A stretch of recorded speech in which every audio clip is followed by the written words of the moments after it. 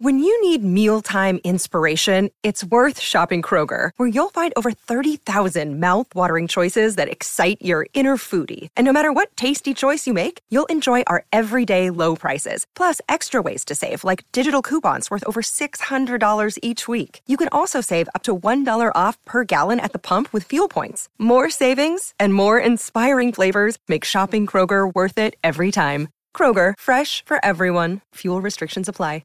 Another day is here, and you're ready for it. What to wear? Check. Breakfast, lunch, and dinner? Check. Planning for what's next and how to save for it? That's where Bank of America can help. For your financial to-dos, Bank of America has experts ready to help get you closer to your goals. Get started at one of our local financial centers or 24/7 in our mobile banking app. Find a location near you at bankofamerica.com/talktous. What would you like the power to do? Mobile banking requires downloading the app and is only available for select devices. Message and data rates may apply. Bank of America N.A., member FDIC.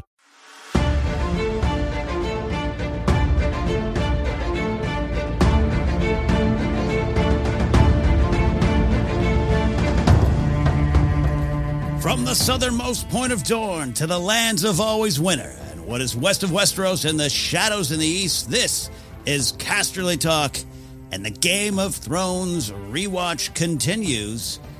Hey everybody, I'm Ken Napzok, and welcome to Casterly Talk. You might be listening on the podcast feed. You might be watching my face here on the YouTube channel. Or maybe you're doing both, which would be great. That's my big Varys and Baelish-like plan. Does Varys really? Yeah, Varys has plans. The whole restore the Targaryen thing. Yeah, okay. Apologize, Varys. Hey, everybody, we got a fun episode here today because this is actually, I think, one of the underrated episodes of Game of Thrones. We are deep into Season 4 now. Season 4, Episode 4, Oathkeeper.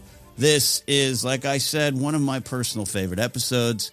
When you think of Game of Thrones, the show, slowing down, having those one-on-one conversations that we all relish and sometimes miss, and I do too. Despite loving most of Season 7, a lot of Season 7, and pretty much all of Season 8, I'm one of those fans. I do miss these kind of slower episodes. I get it. We don't lose these episodes just because later seasons got a little faster. We always have these ones to go back, and there's always things to learn from, learn about, connect to our own lives, and connect to the overall story of HBO's Game of Thrones. If you're just joining, we're going through a big rewatch here on Casterly Talk. We do love covering all things World of Ice and Fire, and coming up soon, little Rings of Power. Going to take a little dive into Lord of the Rings. And some of you want me to cover Willow, which I'm a Willow fan, and I can't wait for that show on Disney+. We'll get there when we get there. Maybe we'll launch Willow Talk. I don't know. Excitement for that show is palpable in the nerd community. But anyways, we are a show that is right now on this big rewatch, and often the highlights, the things I love about these episodes is going back.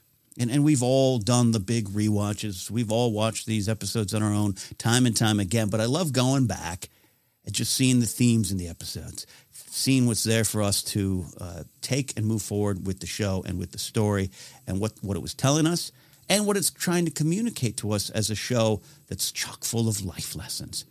Who are you going to learn those life lessons from? Tywin? Oh, not really present in this episode. Cersei? I mean, she's got some points. Brienne? Steadfast, true of heart, Jon Snow, the altar boy. Who are you going to learn those lessons from? Let's dive in.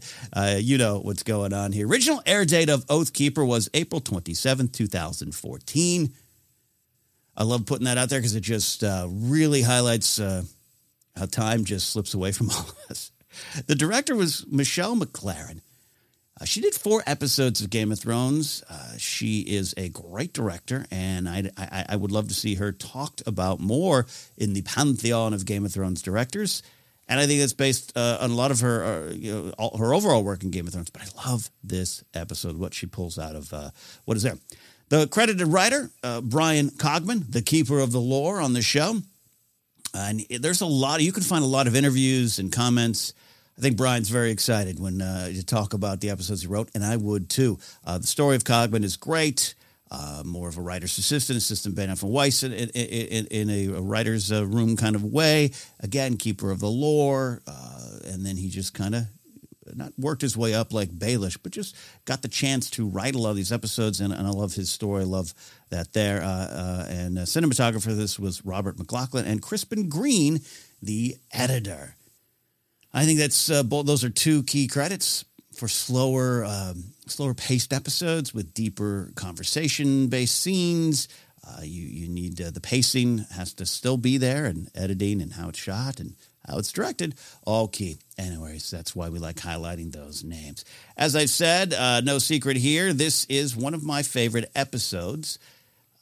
It just always stood out to me.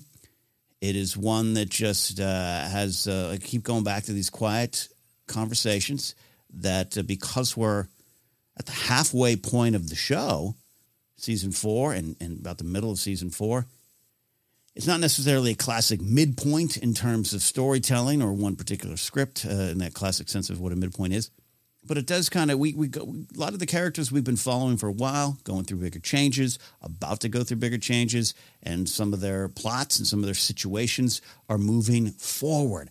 And Danny, John, Brienne, Jamie, going through some big stuff in this episode. And just love that. I love tracking that. And truly a midpoint for this episode. Because season 4 introduces a lot of newer characters and the plot starts getting a little wider, we don't spend time with Tywin. We don't spend time with Oberyn. We don't spend a lot of time with Jon and Dany, but they have big things in these episodes. A lot of time with Jaime Lannister, a lot of time with Tyrion, Brienne, and a little time with Podrick and Cersei as well. No Greyjoys, none of that kind of stuff there. And some key stuff, I think, with Bran and Mira and Jojen and Hodor and Summer. Don't forget, north of the wall. All right. Love looking at the kind of reaction then, the legacy of the episode now, what this episode is known for. At the time, and if you track this, this is the period of time where almost every week was setting a new record. It's like, after Hank Aaron passed Ruth, every homer he hit set a new record, and you celebrated. This set the highest viewership mark at the time, 6.95 million viewers on first viewing. Just short of 7 million people sat down to watch this when it first aired, again on April 27th, 2014. The legacy of this episode and what it is known for is what I call the split. This is the first episode, and I agree with this statement, agree with the analysis of this, though I have a different take maybe on this idea. And this, of course, the split. This episode is where you very clearly see the show is doing things differently than the books. Now, if you listen to me long enough, you can almost be exhausted of me saying the show did that from the beginning. 30 seconds in, things were a little different. Things looked different. The feel was different, but the overall vibe is the same, and it followed more closely, without a doubt. This is why I don't disagree with this idea that this episode is the split. In fact, going back to my reaction when this episode first aired in 2014, I had some quote-unquote issues, because by this point, I'd become a book reader. As I've said before, didn't start out as a book reader, but after season 1, devoured it all. Kind of waited, season, book, but by this point, I had gone all ahead, had finished... I finished all 5 of the books by this point, or at least was, I think, working my way through book 5 when season 4 began. So season 4, I had a little bit of that, I'd earned that smug attitude. I even have the shirt. Now today, I want to highlight this. This becomes key. We also mentioned we spent a lot of time with Tom and Marjorie. I'm wearing, my Sir Pounce shirt. Yeah, if you're watching on YouTube. Love my Sir Pounce shirt. It's one of my favorite Game of Thrones possessions. But I also have one of those shirts that says in the Game of Thrones font that didn't happen in the books. Which I love. I love the spirit of it. I can have those conversations, have fun with that. At some point, I kind of grew tired of that. I grew tired of that even from myself. I did not like the Mutineers storyline. And there's things I don't like. It's not my favorite. It's a little too dark. It's if you read into it, Cogman even has some great stories of how this episode was supposed to start at Craster's Keep. It was a little more brutal, a little more graphic, and even for the show at this point, which, by the way, as we said, it's just come a week off, coming off their first big controversy with the Jaime and Cersei scene at the foot of Joffrey's body. They made the right decision way ahead of time of pulling back on what was going on up there with the mutineers and Craster's wives. There's some some stuff going on there. It's no longer just fun sexposition, and they realize that it was a little too brutal. But some of it does remain, and I do remember that being discussed as well. And how could you not discuss it coming off of what was going on in season 4, episode 3? So then, going back, I remember being like, well, this doesn't happen in the books. Now, there's some kind of hint of what happens to the mutineers in the books. You can dig up those details along the way if you like. The mutineers are there. They're up there. They even though it's slightly different, they do, take out Jorah Mormont. They're up at Craster's Keep. Something has to happen to them in the books, and maybe they'll still come. We don't know. George let us know. But at the end of the day, I kind of agree and like a lot. And when I say end of the day, it took a few years for me to look back at the mutineer subplot and be like, okay, Jon, it works just plot-wise. Jon's like, I told those guys up there, they know the truth. I've lied to the free folk. We need to go up there and deal with them. It works for Janos Slynt and Alistair Thorne's storyline of removing Jon. And then I like the almost interaction we're going to get more next week, but we get a little bit here with Bran, Jon being so close, the dire wolves kind of being around each other. I like that. It's a good middle of the road, almost interaction that doesn't take away what happens later when Jon and Bran are reunited. And it's wonderfully frustrating to me. Like, they're just right there. So at the end of the day, time kind of heals some criticisms, I think, once you have the big picture. But I also think it's an easy critique. I'm not going to say lazy, but maybe I want to. It's an easy critique just to say, here it is. This is the episode where clearly they split. Might be good now, but it could be disastrous later. There were some reviews out there at the time. IGN had some where the folks were kind of saying that. I just don't think, I think you're missing a lot with what's going on. I'm going to keep dying on that hill until I'm pushed off of it. I'm sure a lot of you want to push me off of it. It doesn't mean everything works. It doesn't mean every decision that the show made on its own works for me or works for the show. I'm here to have those discussions as well. But you just can't deny that by this point, the show was almost like slapping you across the face going, wake up, we're doing our own thing. And we're taking this world and telling the story we need to. And I like that. Some of the biggest departures here are... and I'm just kind of listing a couple of them here. We mentioned the Craster's Keep Mutineers Bran storyline, pretty big. Grey Worm and Missandei having that conversation to start the episode. Not something we really get in the books or haven't got yet. Again, if there's little details, little scenes, little moments that are in the books, always feel free to remind me. It's been a couple years since I've taken a pass through Storm of Swords and Feast for Crows. So I try to do some research to connect it up there. But the Grey Worm and Missandei scene we'll talk about in a bit. I'm thankful that it's there, and it's important that it's there for the show. And that's one of the we'll talk about that in a second. Grey Worm is the one that goes into Meereen. It's not Jorah and Ser Barristan. A little bit of that was taken into the Yunkai plot with Daario in season 3, which is a great moment. So there again, another change. And they are, you got Jacob Anderson there as Grey Worm. You need to use him. They could have even used him more. And I think it's very tricky. And it just makes a ton of sense. And it's very emotional. It's a powerful theme, this idea of no one can give you freedom, brothers. You got to take it yourself. And that is a change they made. And I'm here for it. I'm here for that one. And, of course, the big one, something that was, I guess you could say, suggested by the books. But it's totally different. And this is the reveal of the Lands of Always Winter and the Night King. And, man, that was something back in 2014. I love this. Love this reveal. Now, at the time, we thought, that's the Night's King, not the Night King. And there was that little character description or episode description on HBO's app at the time that did label him the Night's King. As we know, Night's King was the 13th Lord Commander of Night's Watch, goes north, falls in love, starts dating, nice little simple relationship with a White Walker queen, and bad things happen. I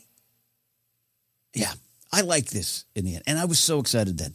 But here's the thing, and I was in this position in 2014. You have that sequence at the end of the show, which it's wonderful. It's White Walker horror, which I always those White Walkers always scared me back in the day. It's this big reveal. It's the most we've really ever seen of them. You have the horror of the screaming child being turned into a White Walker, and this reveal of this icy Darth Maul, which is I still think fair to call him that. Leader of it. Oh, that's the Night's King. Here we go, and then you could tell your friends. You could go on podcasts and say, well, the Night's King is the 13th Lord Commander, blah, blah, blah. And it's fun to have that knowledge. And I think a lot of Ice and Fire, World of Ice and Fire and Game of Thrones is about, knowing this is that and that is the relative of this. And, the show cut out Jaehaerys a second, but it's fun to have that information. I love that information. But then when things start going a little different, I think when you're on unsteady ground, and book readers after this episode were on very unsteady ground, your head's kind of spinning. Wait, this is different. I don't know what's going to happen. And this is general talk here. Some might go forward and be like, hey, I'm great with that. But at the time, I was one who just felt I could no longer be the smug one at parties. This is my experience. So if it wasn't yours and you're a book reader and it was a different experience, that's yours. Mine was, now I don't feel like I know. Now I feel once it was kind of revealed, and I don't think we really got the reveal till season 5, Hard Home, that it wasn't the Night's King. It was the Night King, and it's something different. It represents something different. I was knocked off my pedestal a little bit. And this Sir Pounce shirt, didn't mean as much. Still does in the show, but didn't mean as much. So without a doubt, though, whatever side of the debate you fall on, whatever side of the discussion you choose to pick up your shield and sword to join, you can't deny, and I will not deny, this is what the episode is most remembered. The reveal of the Night King, the peek into the lands of Always Winter, which is great, by the way. Love the design there. And then, this is the big departure. This is the split. Again, just don't think that's fair to the show. They had done so many things before that were different. Already were on their own path. Already knew they needed to be on their own path. And again, do they wander farther off the path from this episode on? Absolutely. But they were already doing it. And then in having that discussion, being kind of stuck on the split, you're going to miss some of the things that are there. Because they make these decisions all along the way that are different than the books, we get stuff like this with Grey Worm and Missandei. This scene is wonderful. Her teaching him the language, which has value. Her thought being, you get to Westeros, you're going to need to maybe understand this language a little bit more. The common tongue, you're going to need to command maybe Western soldiers, and this is key to what we're trying to do here. But also, it's this connection between them, and it's this unspoken, growing sexual and romantic tension that's building between them, and then just the conversation we're having between them and her explaining Nath and the Summer Isles. What that means for the story and their story in the end, as bittersweet and painful as that is.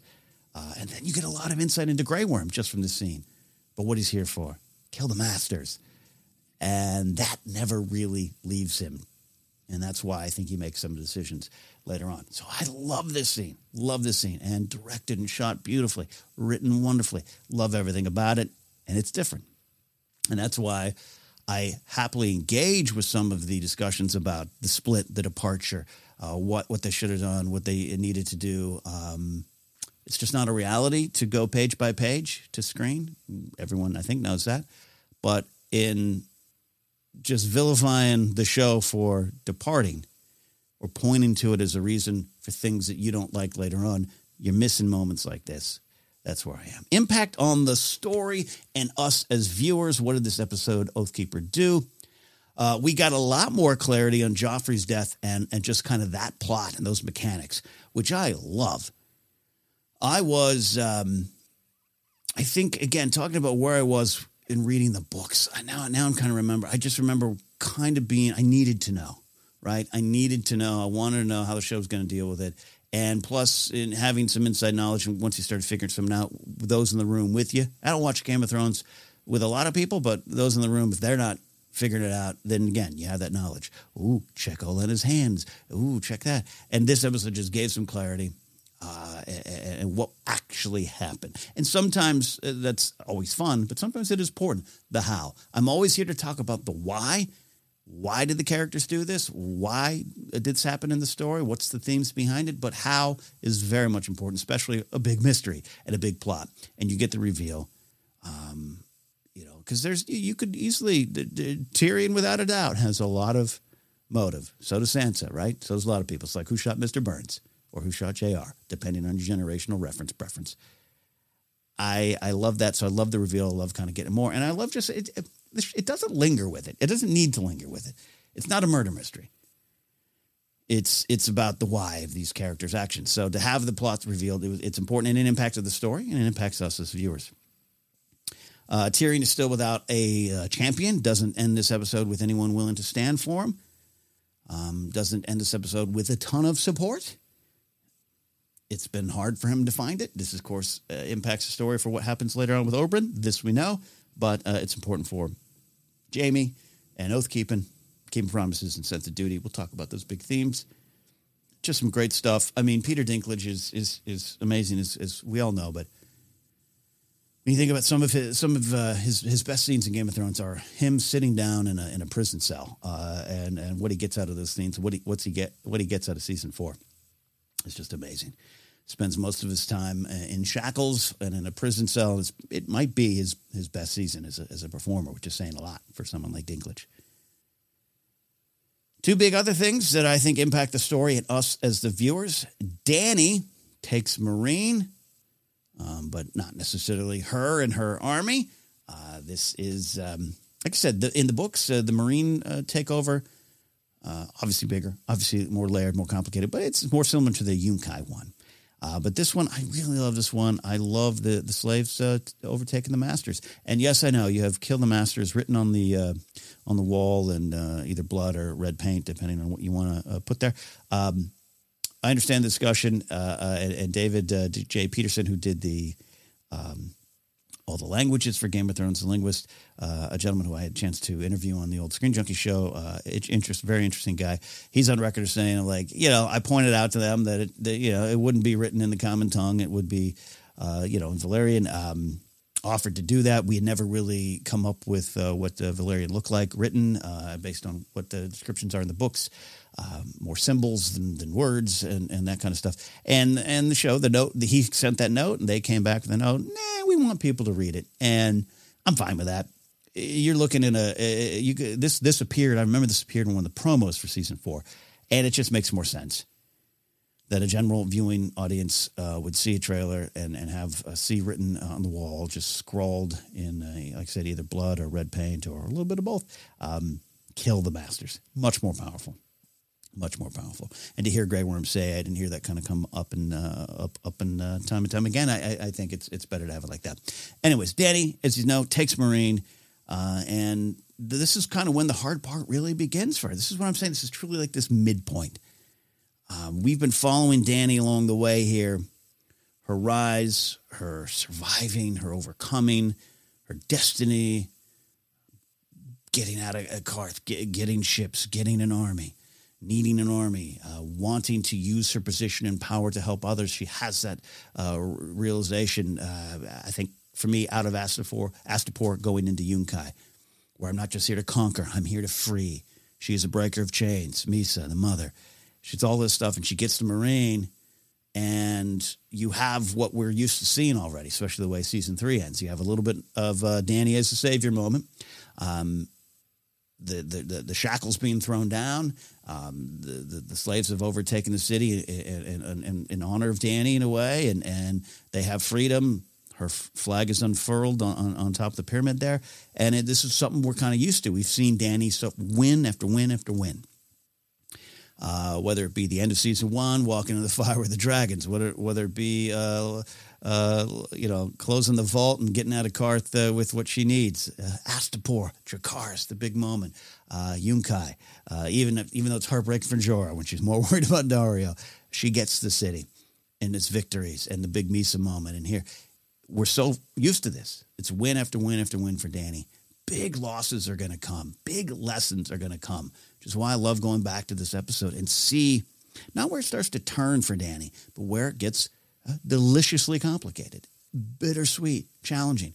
As I've said before, I've talked to a lot of friends, and we'll have Andres Cabrera back on the show without a doubt. And he always talks about how he loves Dany, but Dany Marine frustrates him. And I think that's kind of the point. I think a lot of people agree with that. And so I love going back to this episode. I think it's a big impact. It is us being so used to seeing Dany win, and we are always rooting for Dany. I root for her the entire time in Marine. But right away, she's faced with a big moral decision. She chooses to go one way. We'll talk about injustice versus justice, this pursuit of justice, a big theme in this episode.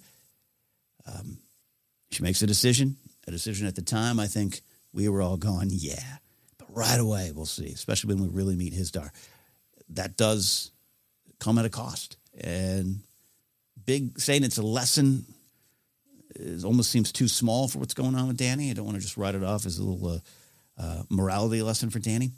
But it's really interesting stuff. And I love that this episode really sets us up for that. It's the victory parade, but reality is coming in the morning. And I love that. Really impacts us, really impacts the story.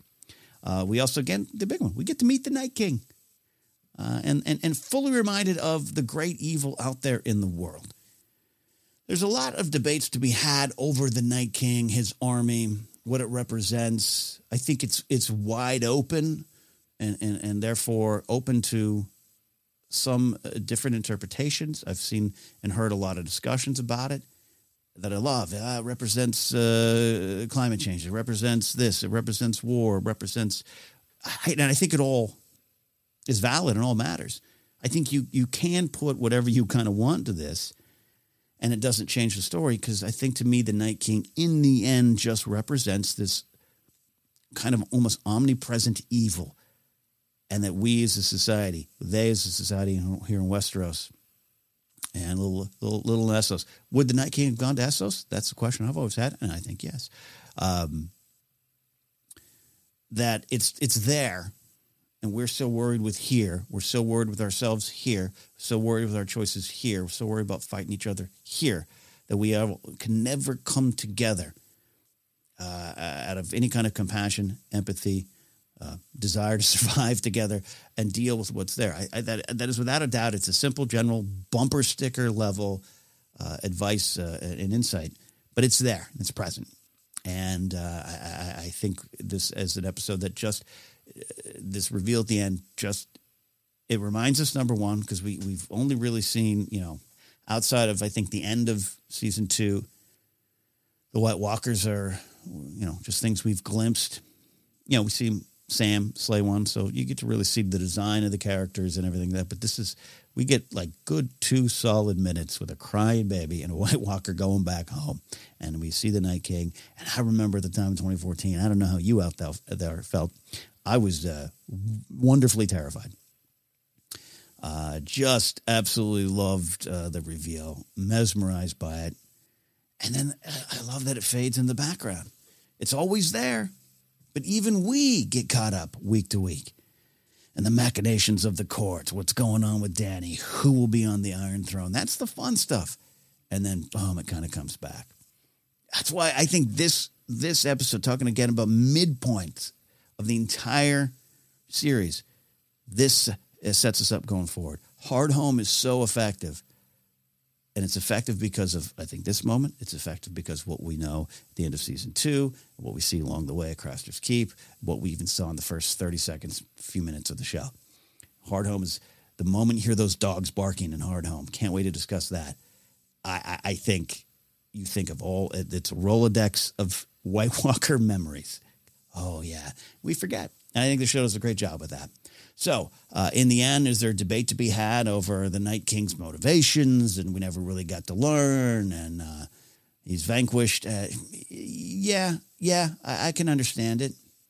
I don't think I was ever expecting the Night King to sit down and have a monologue, some exposition behind him about what he wanted, like some of these other characters have, because I just don't think what he wants matters as much as just why he is there. And why they are there. A great evil, a great threat, a great problem that is always hanging over us that we just forget. And again, this is not some deep philosophy here coming out of me. This is not some deep, wonderful insight. It's just there and present. And I love this scene. I love what it means. I really do think it impacts the story. All right, moving along here. Hope you guys are having fun looking back at this episode with me here. Love going into foreshadowing and things with more meaning. These are the big moments that mean a lot going forward. These are the little moments, or these are sometimes just the little goodbyes. Oh, that's the last time they'll be together or that's just the last time they'll be together. A lot of it there. I mentioned the conversation that begins this episode, Grey Worm and Missandei. It's just love the conversation about the Summer Isles, the island of Noth, and wanting to kill the Masters. Again, Grey Worm says he doesn't want to go off to the Summer Isles. We know that's, always say spoiler for those who haven't watched the show and are doing a rewatch with me. Apologize if I get ahead of the show, get ahead of the discussion, but this is what we're here for. We know that's where he ends up, but I think it's a strong reminder. And I keep going to this term midpoint, which is I didn't make a lot of notes on midpoint. It just kind of emerges and discussing here. The idea of a midpoint, and then there's some different discussions in screenwriting techniques, storytelling techniques, but the way I always look at it is you got your beginning and your end, and the middle is this midpoint that is taking the characters and their journey so far, colliding it with what's going to happen. Big change, it's a plot mechanic, but it's a crossing of the story. Taking these characters in the story from the beginning and really transition it to what's to come. And for Grey Worm here, this is one of those moments where I think he is an absolute hero. He will do something heroic in this episode. He'll do even more heroic things later. We love Grey Worm. You should. I think you should. He's overcome so much. He's got such a great philosophy on it all, as horrible as his life has been to this point. I love some of the stuff where he's like, wouldn't change my name, wouldn't trade it all because it brought me here. I love that philosophy. As hard as it is to hold to in life, I think it's great. But he is changing. He's growing. He's falling in love with Missandei, but his goals are kind of stated very clearly, and those are the goals that might drive him forward. Kill the Masters. He does not want to go off to the Summer Isles. He wants to kill the Masters. And I think even by the time that he gets to Westeros, that's why he remains loyal to Dany. Not just a matter of killing the Masters or breaking the wheel, but this is what's in his heart. This is what his goal is, and this is what drives him forward. I think it's powerful stuff. I think this scene is really great. A lot more foreshadowing. In Meereen, we also get to meet Mosador, who will have, in just a short amount of time, go from a really sympathetic character to a really sympathetic character. I feel for him, feel for the whole situation around him, and it's a big, again, don't want to say lesson for Dany. Lesson sounds cheap, but it's a big learning moment and maybe a defeat for Dany with what happens with Mosador. Going to a lot of stuff with Jaime Lannister. The little things, so many Jaime things in this episode. It's a big Jaime episode. I love his scene love all the scenes with Brienne, but is the line of "It's the duty of the Lord Commander to fill those pages, and there's still room left on mine." Again, big kind of midpoint thing. We know we have a lot of thoughts on Jaime until then, but we get to this point where he really what is ahead of him in his life is just wide open, and he doesn't know, and he's trying to figure that out. We'll talk a lot about that when we get to the themes and sense of duty. And Jaime just losing a lot of what he has been up until this point. And things are going to be different going forward, or he wants things to be different, or there'll be struggles to make things different going forward. So I think it's a key line. Again, leads up to, I think, a pretty emotional point in Season 8, the end of Season 8 with him. those blank pages as Brienne looks at him means a lot of foreshadowing there, but just more than plot foreshadowing, just emotional foreshadowing, if you will. And it's interesting here that in this, it's a small beat in a bigger conversation with Jaime and Tyrion, but Jaime is given a chance to free Tyrion. Tyrion strongly suggests it in this episode, but he doesn't take it. He will take it eventually with, interesting results. We have Baelish checking in, giving some lessons to Sansa. Oh, Baelish loves giving the lessons. And it's, I think it's a great moment that is about Baelish trusting Sansa enough to give what is described, I think, by Benioff. No, actually, I think it's Weiss. It's hard to tell them apart, right? They both kind of talk about this moment as Baelish gives, he trusts Sansa enough, obviously likes her enough to give her kind of the truth. And then she calls him on it. She's smart enough to call him on it. So he likes that. So he gives her just a little bit more of the truth or another version of the truth. He's never really going to give her the truth. That doesn't really come out of him until the end, I think. But I think we focus on Baelish in this episode. Aidan Gillen at his best. Love just giving his desires. You talk about the Night King not talking about a lot what's going on in his heart. Baelish is going to always talk to those he wants to hear about what's going on in his mind. Maybe not his heart, in his mind. It's described in the notes from Benioff and Weiss as Baelish will do this to people he feels has no power or maybe needs him. And that's true of Sansa in this moment. Highborn as she is, she absolutely needs Baelish in this moment. She is kind of beholden to him here. So it's someone with less power, and Baelish loves to flash his power over those people, his plans, and says what he wants to say. I don't think he says too much. He just says what he wants to say. So we focus on that for that reasons. But you should also look ahead to all the lessons that Sansa will put together. She's getting it. That great moment she says, "I don't believe you, and here's why." Baelish smiles like, "Yeah, you're absolutely right. So let me give you another kind of half-truth and mostly a lie. Let me keep playing the game with you." This is another wonderful midpoint of the show. Sansa still has a lot more to get through, a lot more pain, a lot more horrible things will happen to Sansa. This we know, but this is we are far removed from the little girl that showed up in King's Landing with the big dreams of becoming a princess and then a queen. We talked about last week when she is fleeing the city with Ser Dantos, and she gives that look back, the one that's in the trailer shot of with the cowl, the cape on, and everything, and she gives a look back at the city as if to say, "I'm gone. I'll never be here in the same way again if I'm here at all."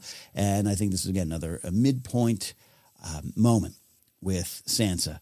She is no longer what she was. She is far from what she will be, but she's starting to get it. And I think that's what's important about this conversation, even more than just Baelish revealing some plot and revealing his dastardly plans as much as he wants to.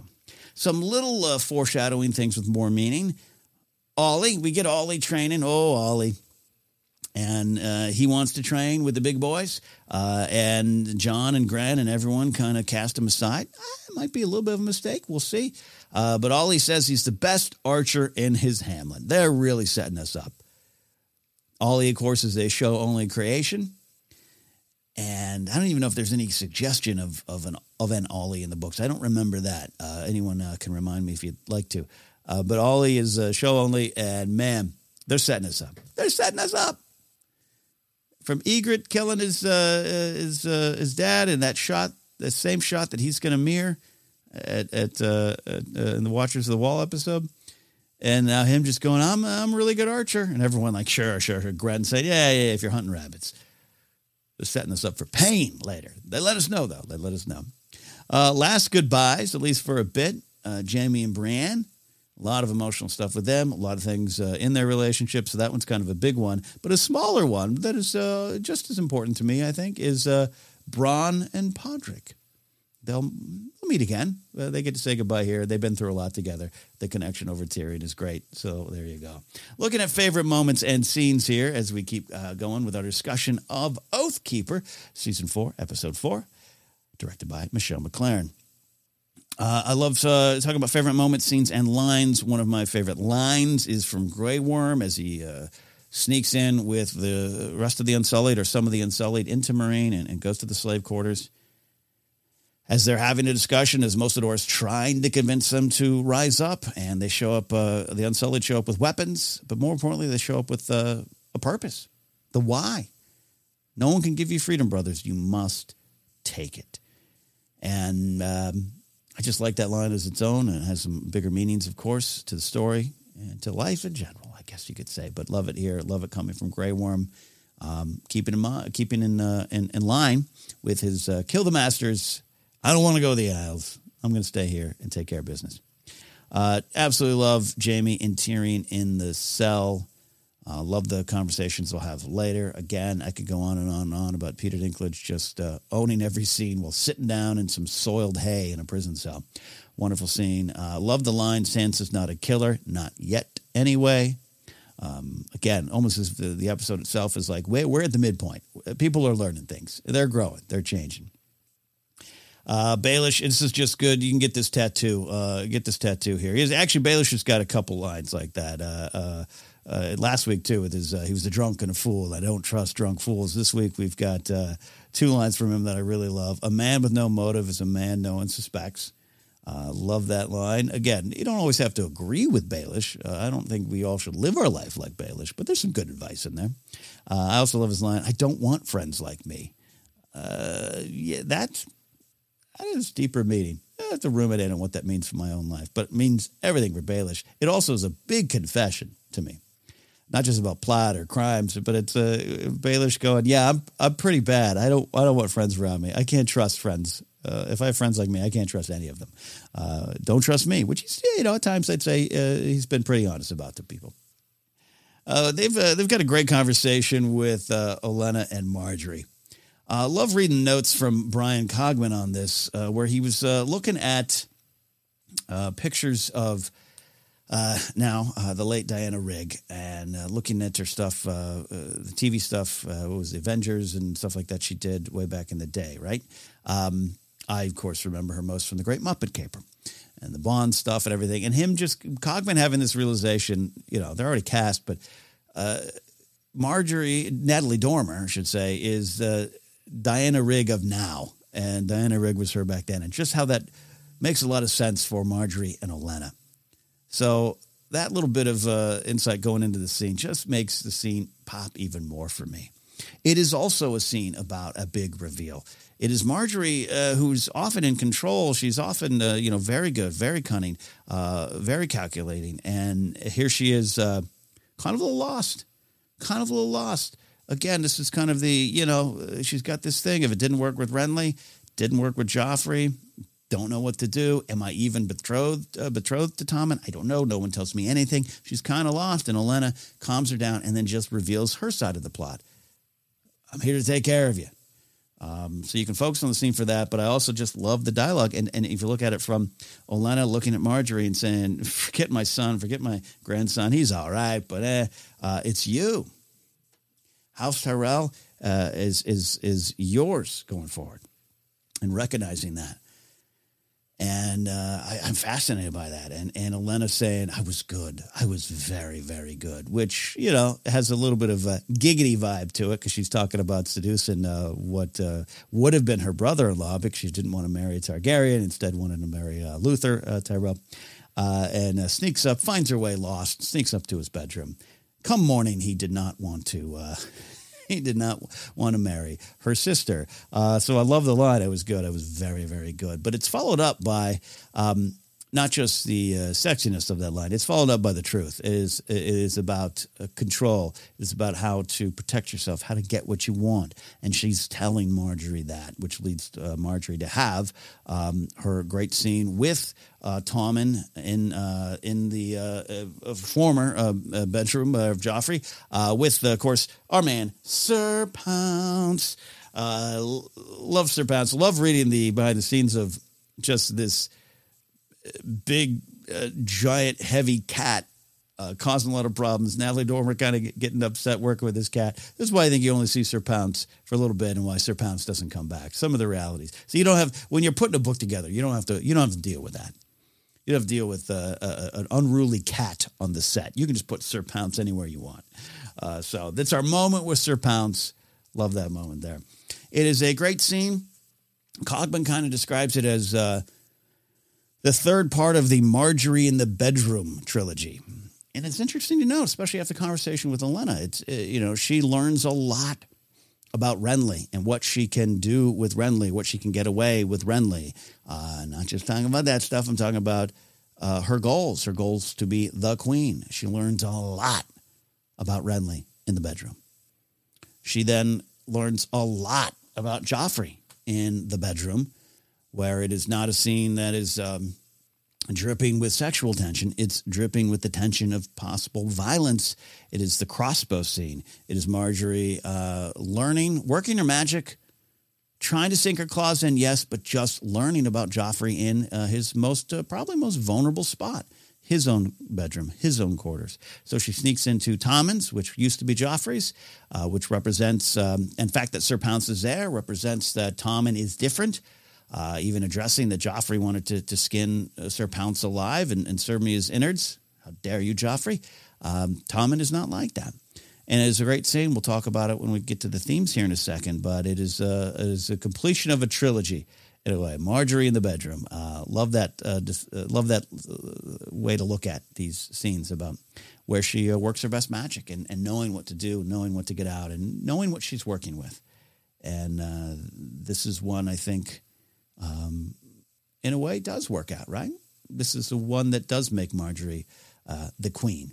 Doesn't go well, but at least in terms of that journey, this is the one that works, and she learns that from here.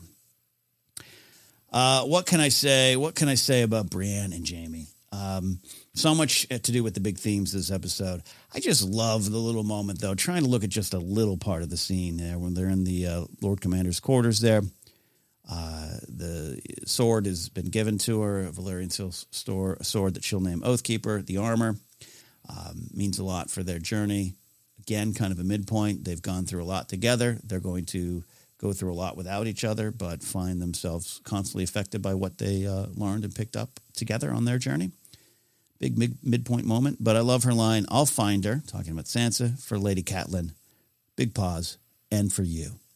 And Jaime's reaction to that says a lot about what he feels about Brienne, but feels what he gets from Brienne in that moment, what he possibly, I would say, doesn't get from other people, particularly Cersei. Respect, love, care, I don't know. Consideration, it's a great moment. I'll find her for Lady Catelyn and for you. Watch that moment again. Watch Jaime in that moment. I got to say this. One of the reasons I think I didn't, especially in 2014, didn't love the Mutineers stuff, other than it's not like that in the books. Jon doesn't do that in the books. Bran's not there in the books. Other than that, I just kind of really dislike Carl Tanner of Gin Alley, which I think is a testament to Burn Gorman as a performer. Even from the moment you first see him in previous episodes. Yeah, you just don't like him. That's why they cast him. They knew what they were doing. Again, in the books, Jorah's killed off by lesser characters. There is, it makes a lot of sense. Reading again some of Cogman's notes on this, he said they felt the Mutineers too was paying off this idea of how far the Night's Watch has fallen, just simply on the surface. We hear all the time, from season 1 till now, that the Night's Watch is not what it used to be. It's full of rapers and thieves and killers and just horrible people. It ain't an honor anymore.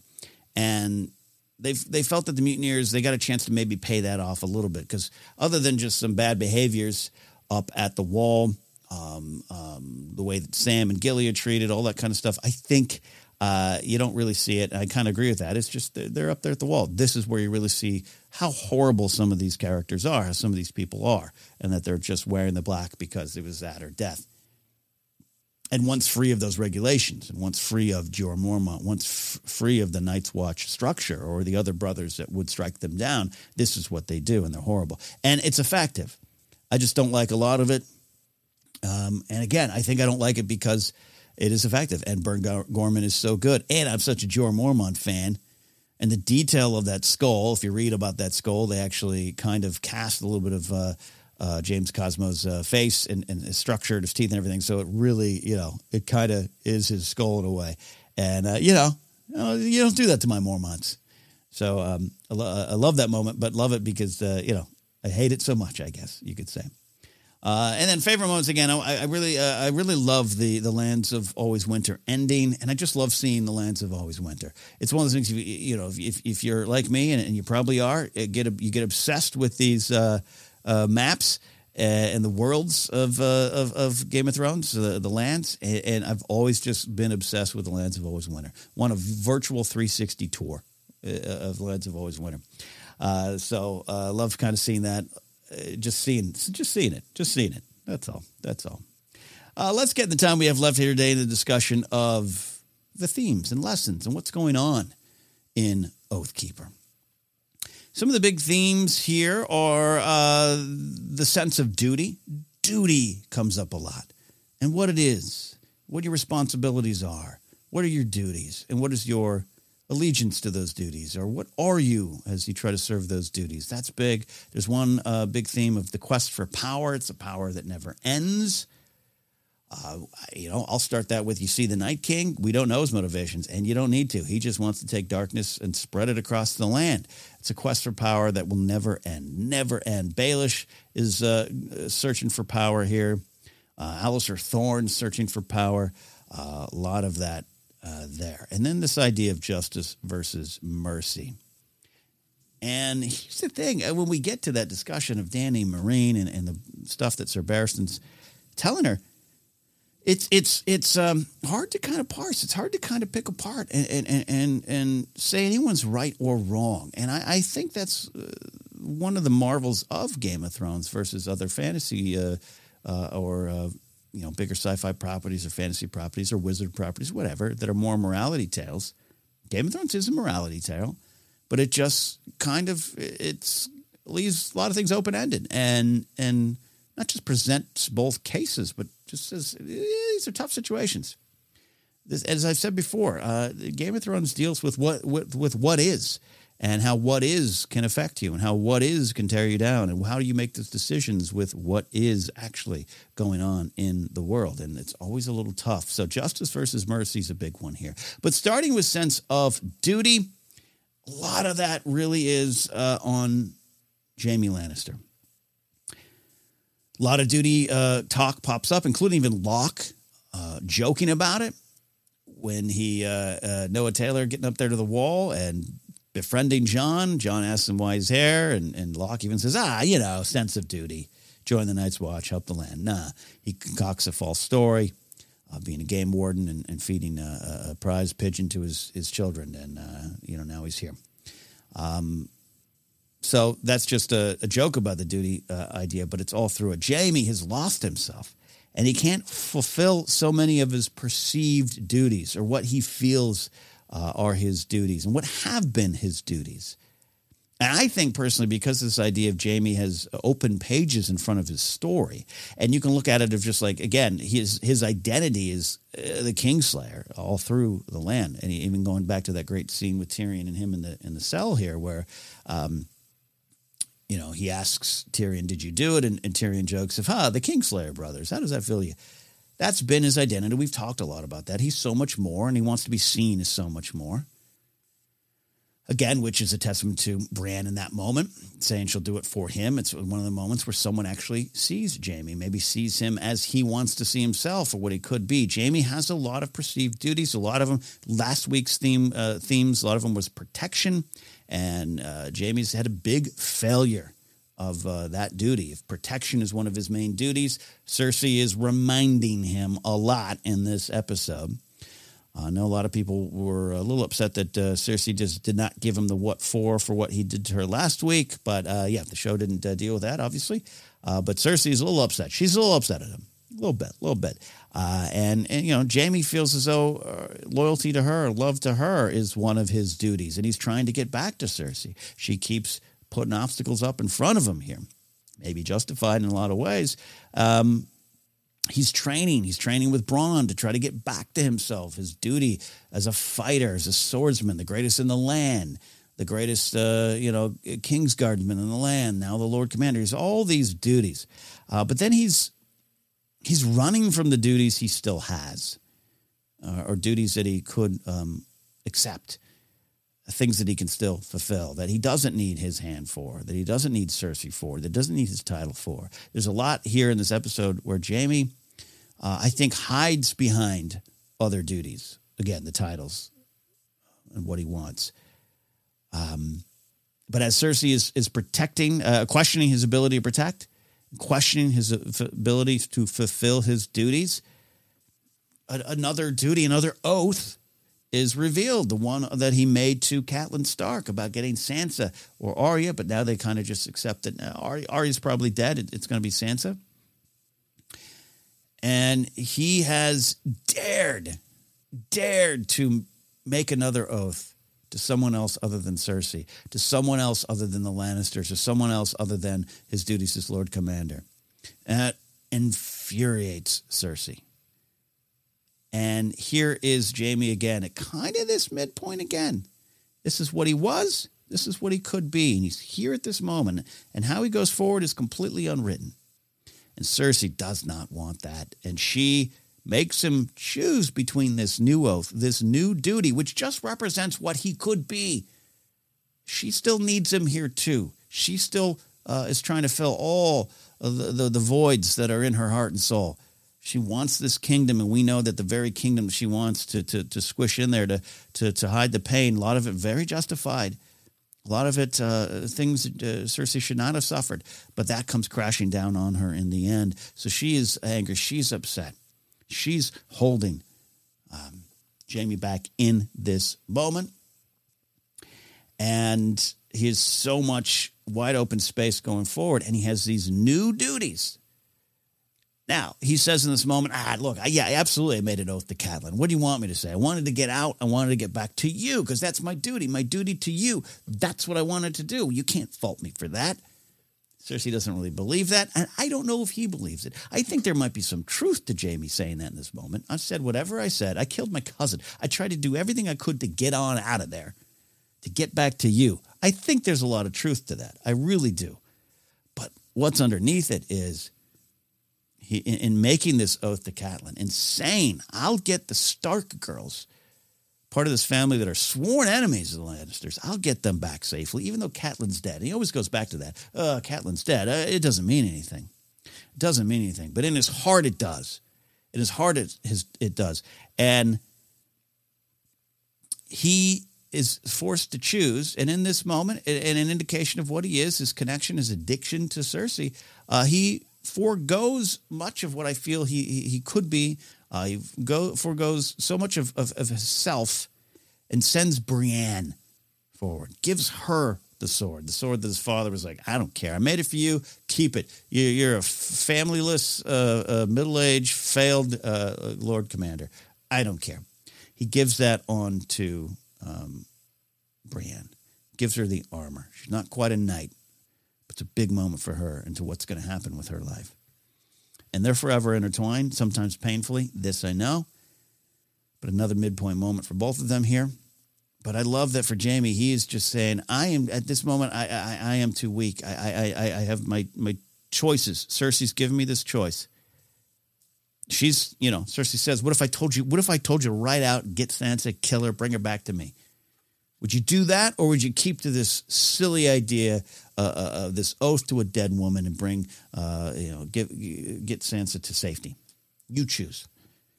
Jaime's not strong enough to say no to Cersei, but he knows in his heart, I think, that this is the oath that is more representative of him at this time. So he sends Bran, who has a great sense of duty.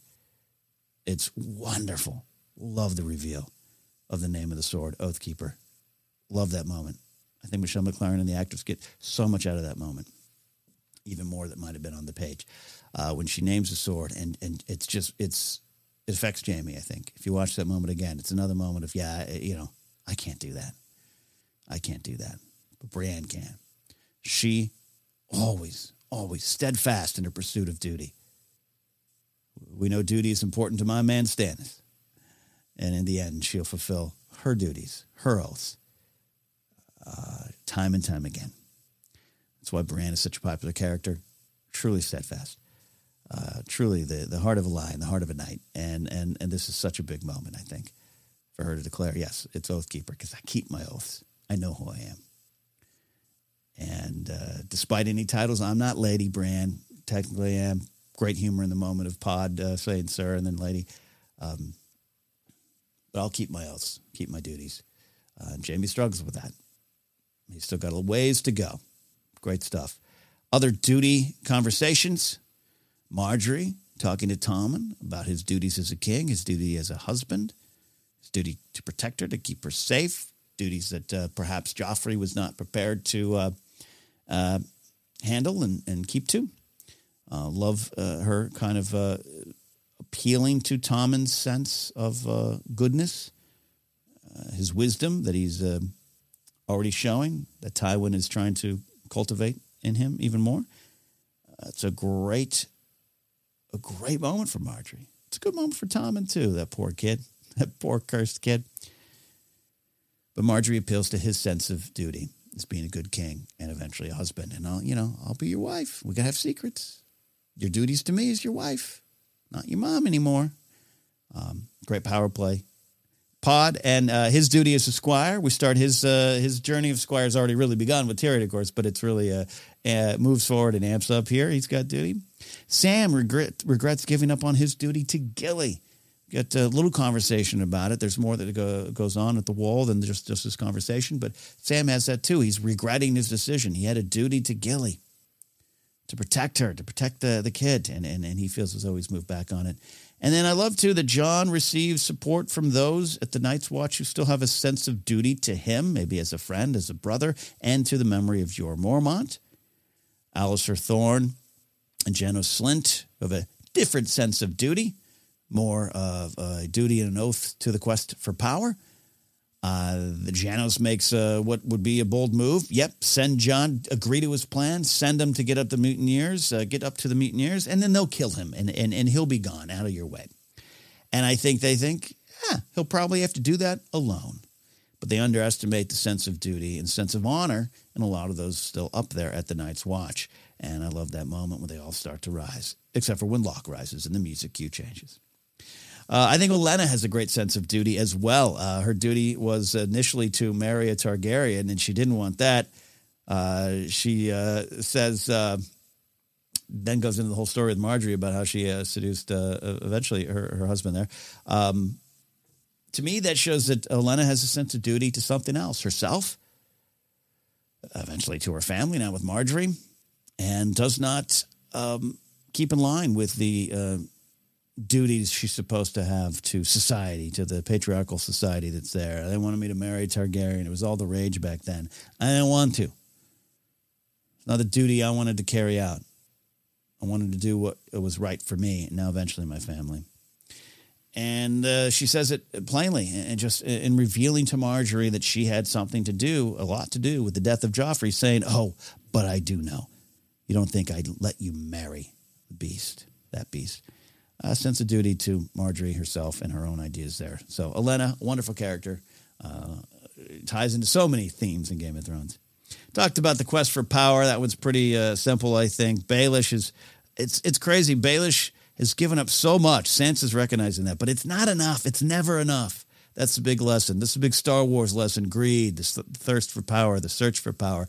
It never ends, and it's often only ends at your own destruction. Talk a lot about the big lessons from characters like Stannis. I think in the end, even Dany. I think that there's bigger things going on there, of course. But Baelish, just in this moment, like he's burning it all down. That thing of he'd burn down King's Landing just to be king of the Ashes. You see it, and it's this quest for power. He tells Sansa the truth, and then tells her a little bit more truth, and says, "I'd risk everything to get what I want." Sansa says, "And what do you want, Baelish?" "Everything." The quest for power runs through so much of this show. And in the end, it is not about, hey, who's going to sit on the throne? It's what does that quest for power do to all these characters? Alistair Thorne, a character I kind of like. He's not the best. There's some things I like about him, but he can't see his duty from the quest for power. He confuses the two. It's going to be his undoing. And then, of course, I said Locke jokes about the sense of duty in this episode, and he doesn't stop there. He has a little bit of a quest for power going on with him as well. Promised so much from Roose Bolton. So power, the thirst, the quest, the search, the grab for power, which is something Game of Thrones deals with a lot. Power is power. What happens to all those characters? What happens to the ones who don't necessarily want power? They do things out of not just the kindness and goodness of the heart, but with the bigger picture in mind, which is interesting, again, because this is an episode where the Night King emerges, reminding us all that the greater good is something to keep in mind when there's great evil out there. The final big theme here is justice versus mercy. What is justice in this land? Comes up a lot. What is our version of justice? What do we feel is right? Once again, we are cheering Dany, but the slow slide keeps going. And for those who maybe haven't heard me talk about this before, I never say that stuff in a negative way to the character of Dany. There is darkness in her journey. There's pain in her journey. And there's a powerful, painful ending coming that I think is part of the lesson. This isn't all flowers and fireworks and roses and happy endings. Ewoks don't dance in this show here. It's a different kind of lesson, it's a different kind of journey. And what our idea of justice is and what our idea of mercy is and what are our choices and how do we make these choices? Again, we are cheering Dany because I think there's enough reason to cheer for her. Taking the Masters and pinning them up on the blocks there as payback, as justice for the injustices they were part of with the slaves. I'm not here to falter on that. Not here to falter on that. But you were always given choices, and you're always given choices to either move you forward or move you back. And you can start to see Dany making choices that are holding her back, hurting her, or moving her back. And that's the painful part of her journey. What this world does to her, she should be heralded as a champion. She is a breaker of chains. She is doing so much with her position of power and influence to help others. And the world does not reward her for that time and time again. But that aside, she has this decision in front of her, as Barristan says, who knows very well when Targaryens start to go awry. The city is yours. Sometimes it's better to answer justice with mercy. And then Dany has a great line. It's a great T-shirt line. I will answer injustice with justice. The search for justice is big. Jon, in playing upon everyone's sense of duty, says we need to do this not just to protect ourselves at the Night's Watch, as the Free Folk and the Wildling, depending on how you want to look at them, if the Free Folk army comes down and they get to Craster's Keep, only 60 miles from the wall here, those mutineers are going to roll on us and join the army if they're given the chance, and probably be killed before they even have a thought to do so. And they're going to squeal. We got to protect ourselves. But also, we got to get justice for Jeor Mormont. And that, boom, inflames a sense of duty in a lot of the members of the Night's Watch. That is a more direct sense of justice, right? I don't know what Barristan would say about that. Is there any mercy to be given to the mutineers? I don't think so. Which is why it feels back into, and I'm just thinking aloud here, this is why it's so complicated with Dany. Why it is a powerful story to track for Dany.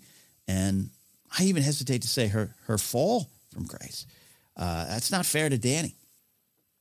Daenerys is this wonderful character that society just time and time again does not treat right. And but I think, though, in this moment, it's interesting to go back. We talk about this big theme of the midpoint of the story, the midpoint of the character's journey.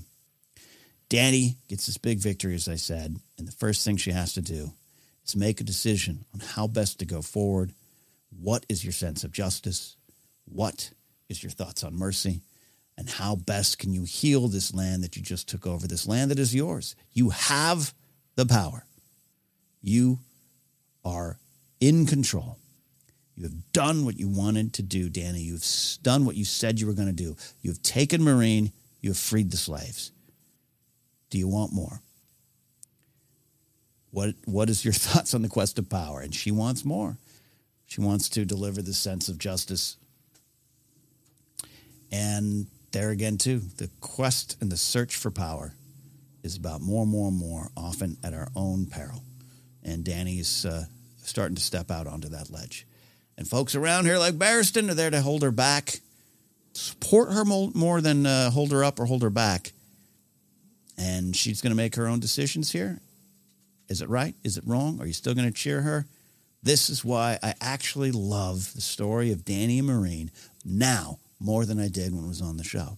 Because when we were watching the show and it was happening out in front of us, or if you're reading in the books too, you want more of those moments.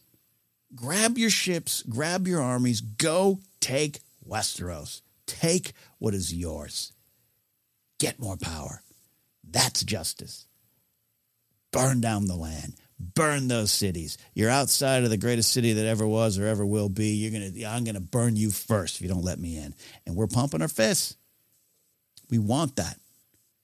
We are celebrating just like everyone else is when she takes Meereen. That I think we all kind of overlook. The big lesson, the big choice, the big moment that follows. Justice versus mercy. It's a hard line, a razor's edge to walk, and Dany's on it. And I'm here to support her as best I can. Open-ended discussion on that. Different points of view, which is why I think we love it. That's why I think we love coming back to the show time and time again. That is it for this week. Been a lot of fun to sit here with all of you and talk about Game of Thrones, talk about Season 4, Episode 4, Oathkeeper. We'll be on to Episode 5 next in the rewatch. Also here in Casterly Talk, cover any breaking news, more news, anything that George R. R. Martin wants to post on his blog. We'll talk about it. Absolutely.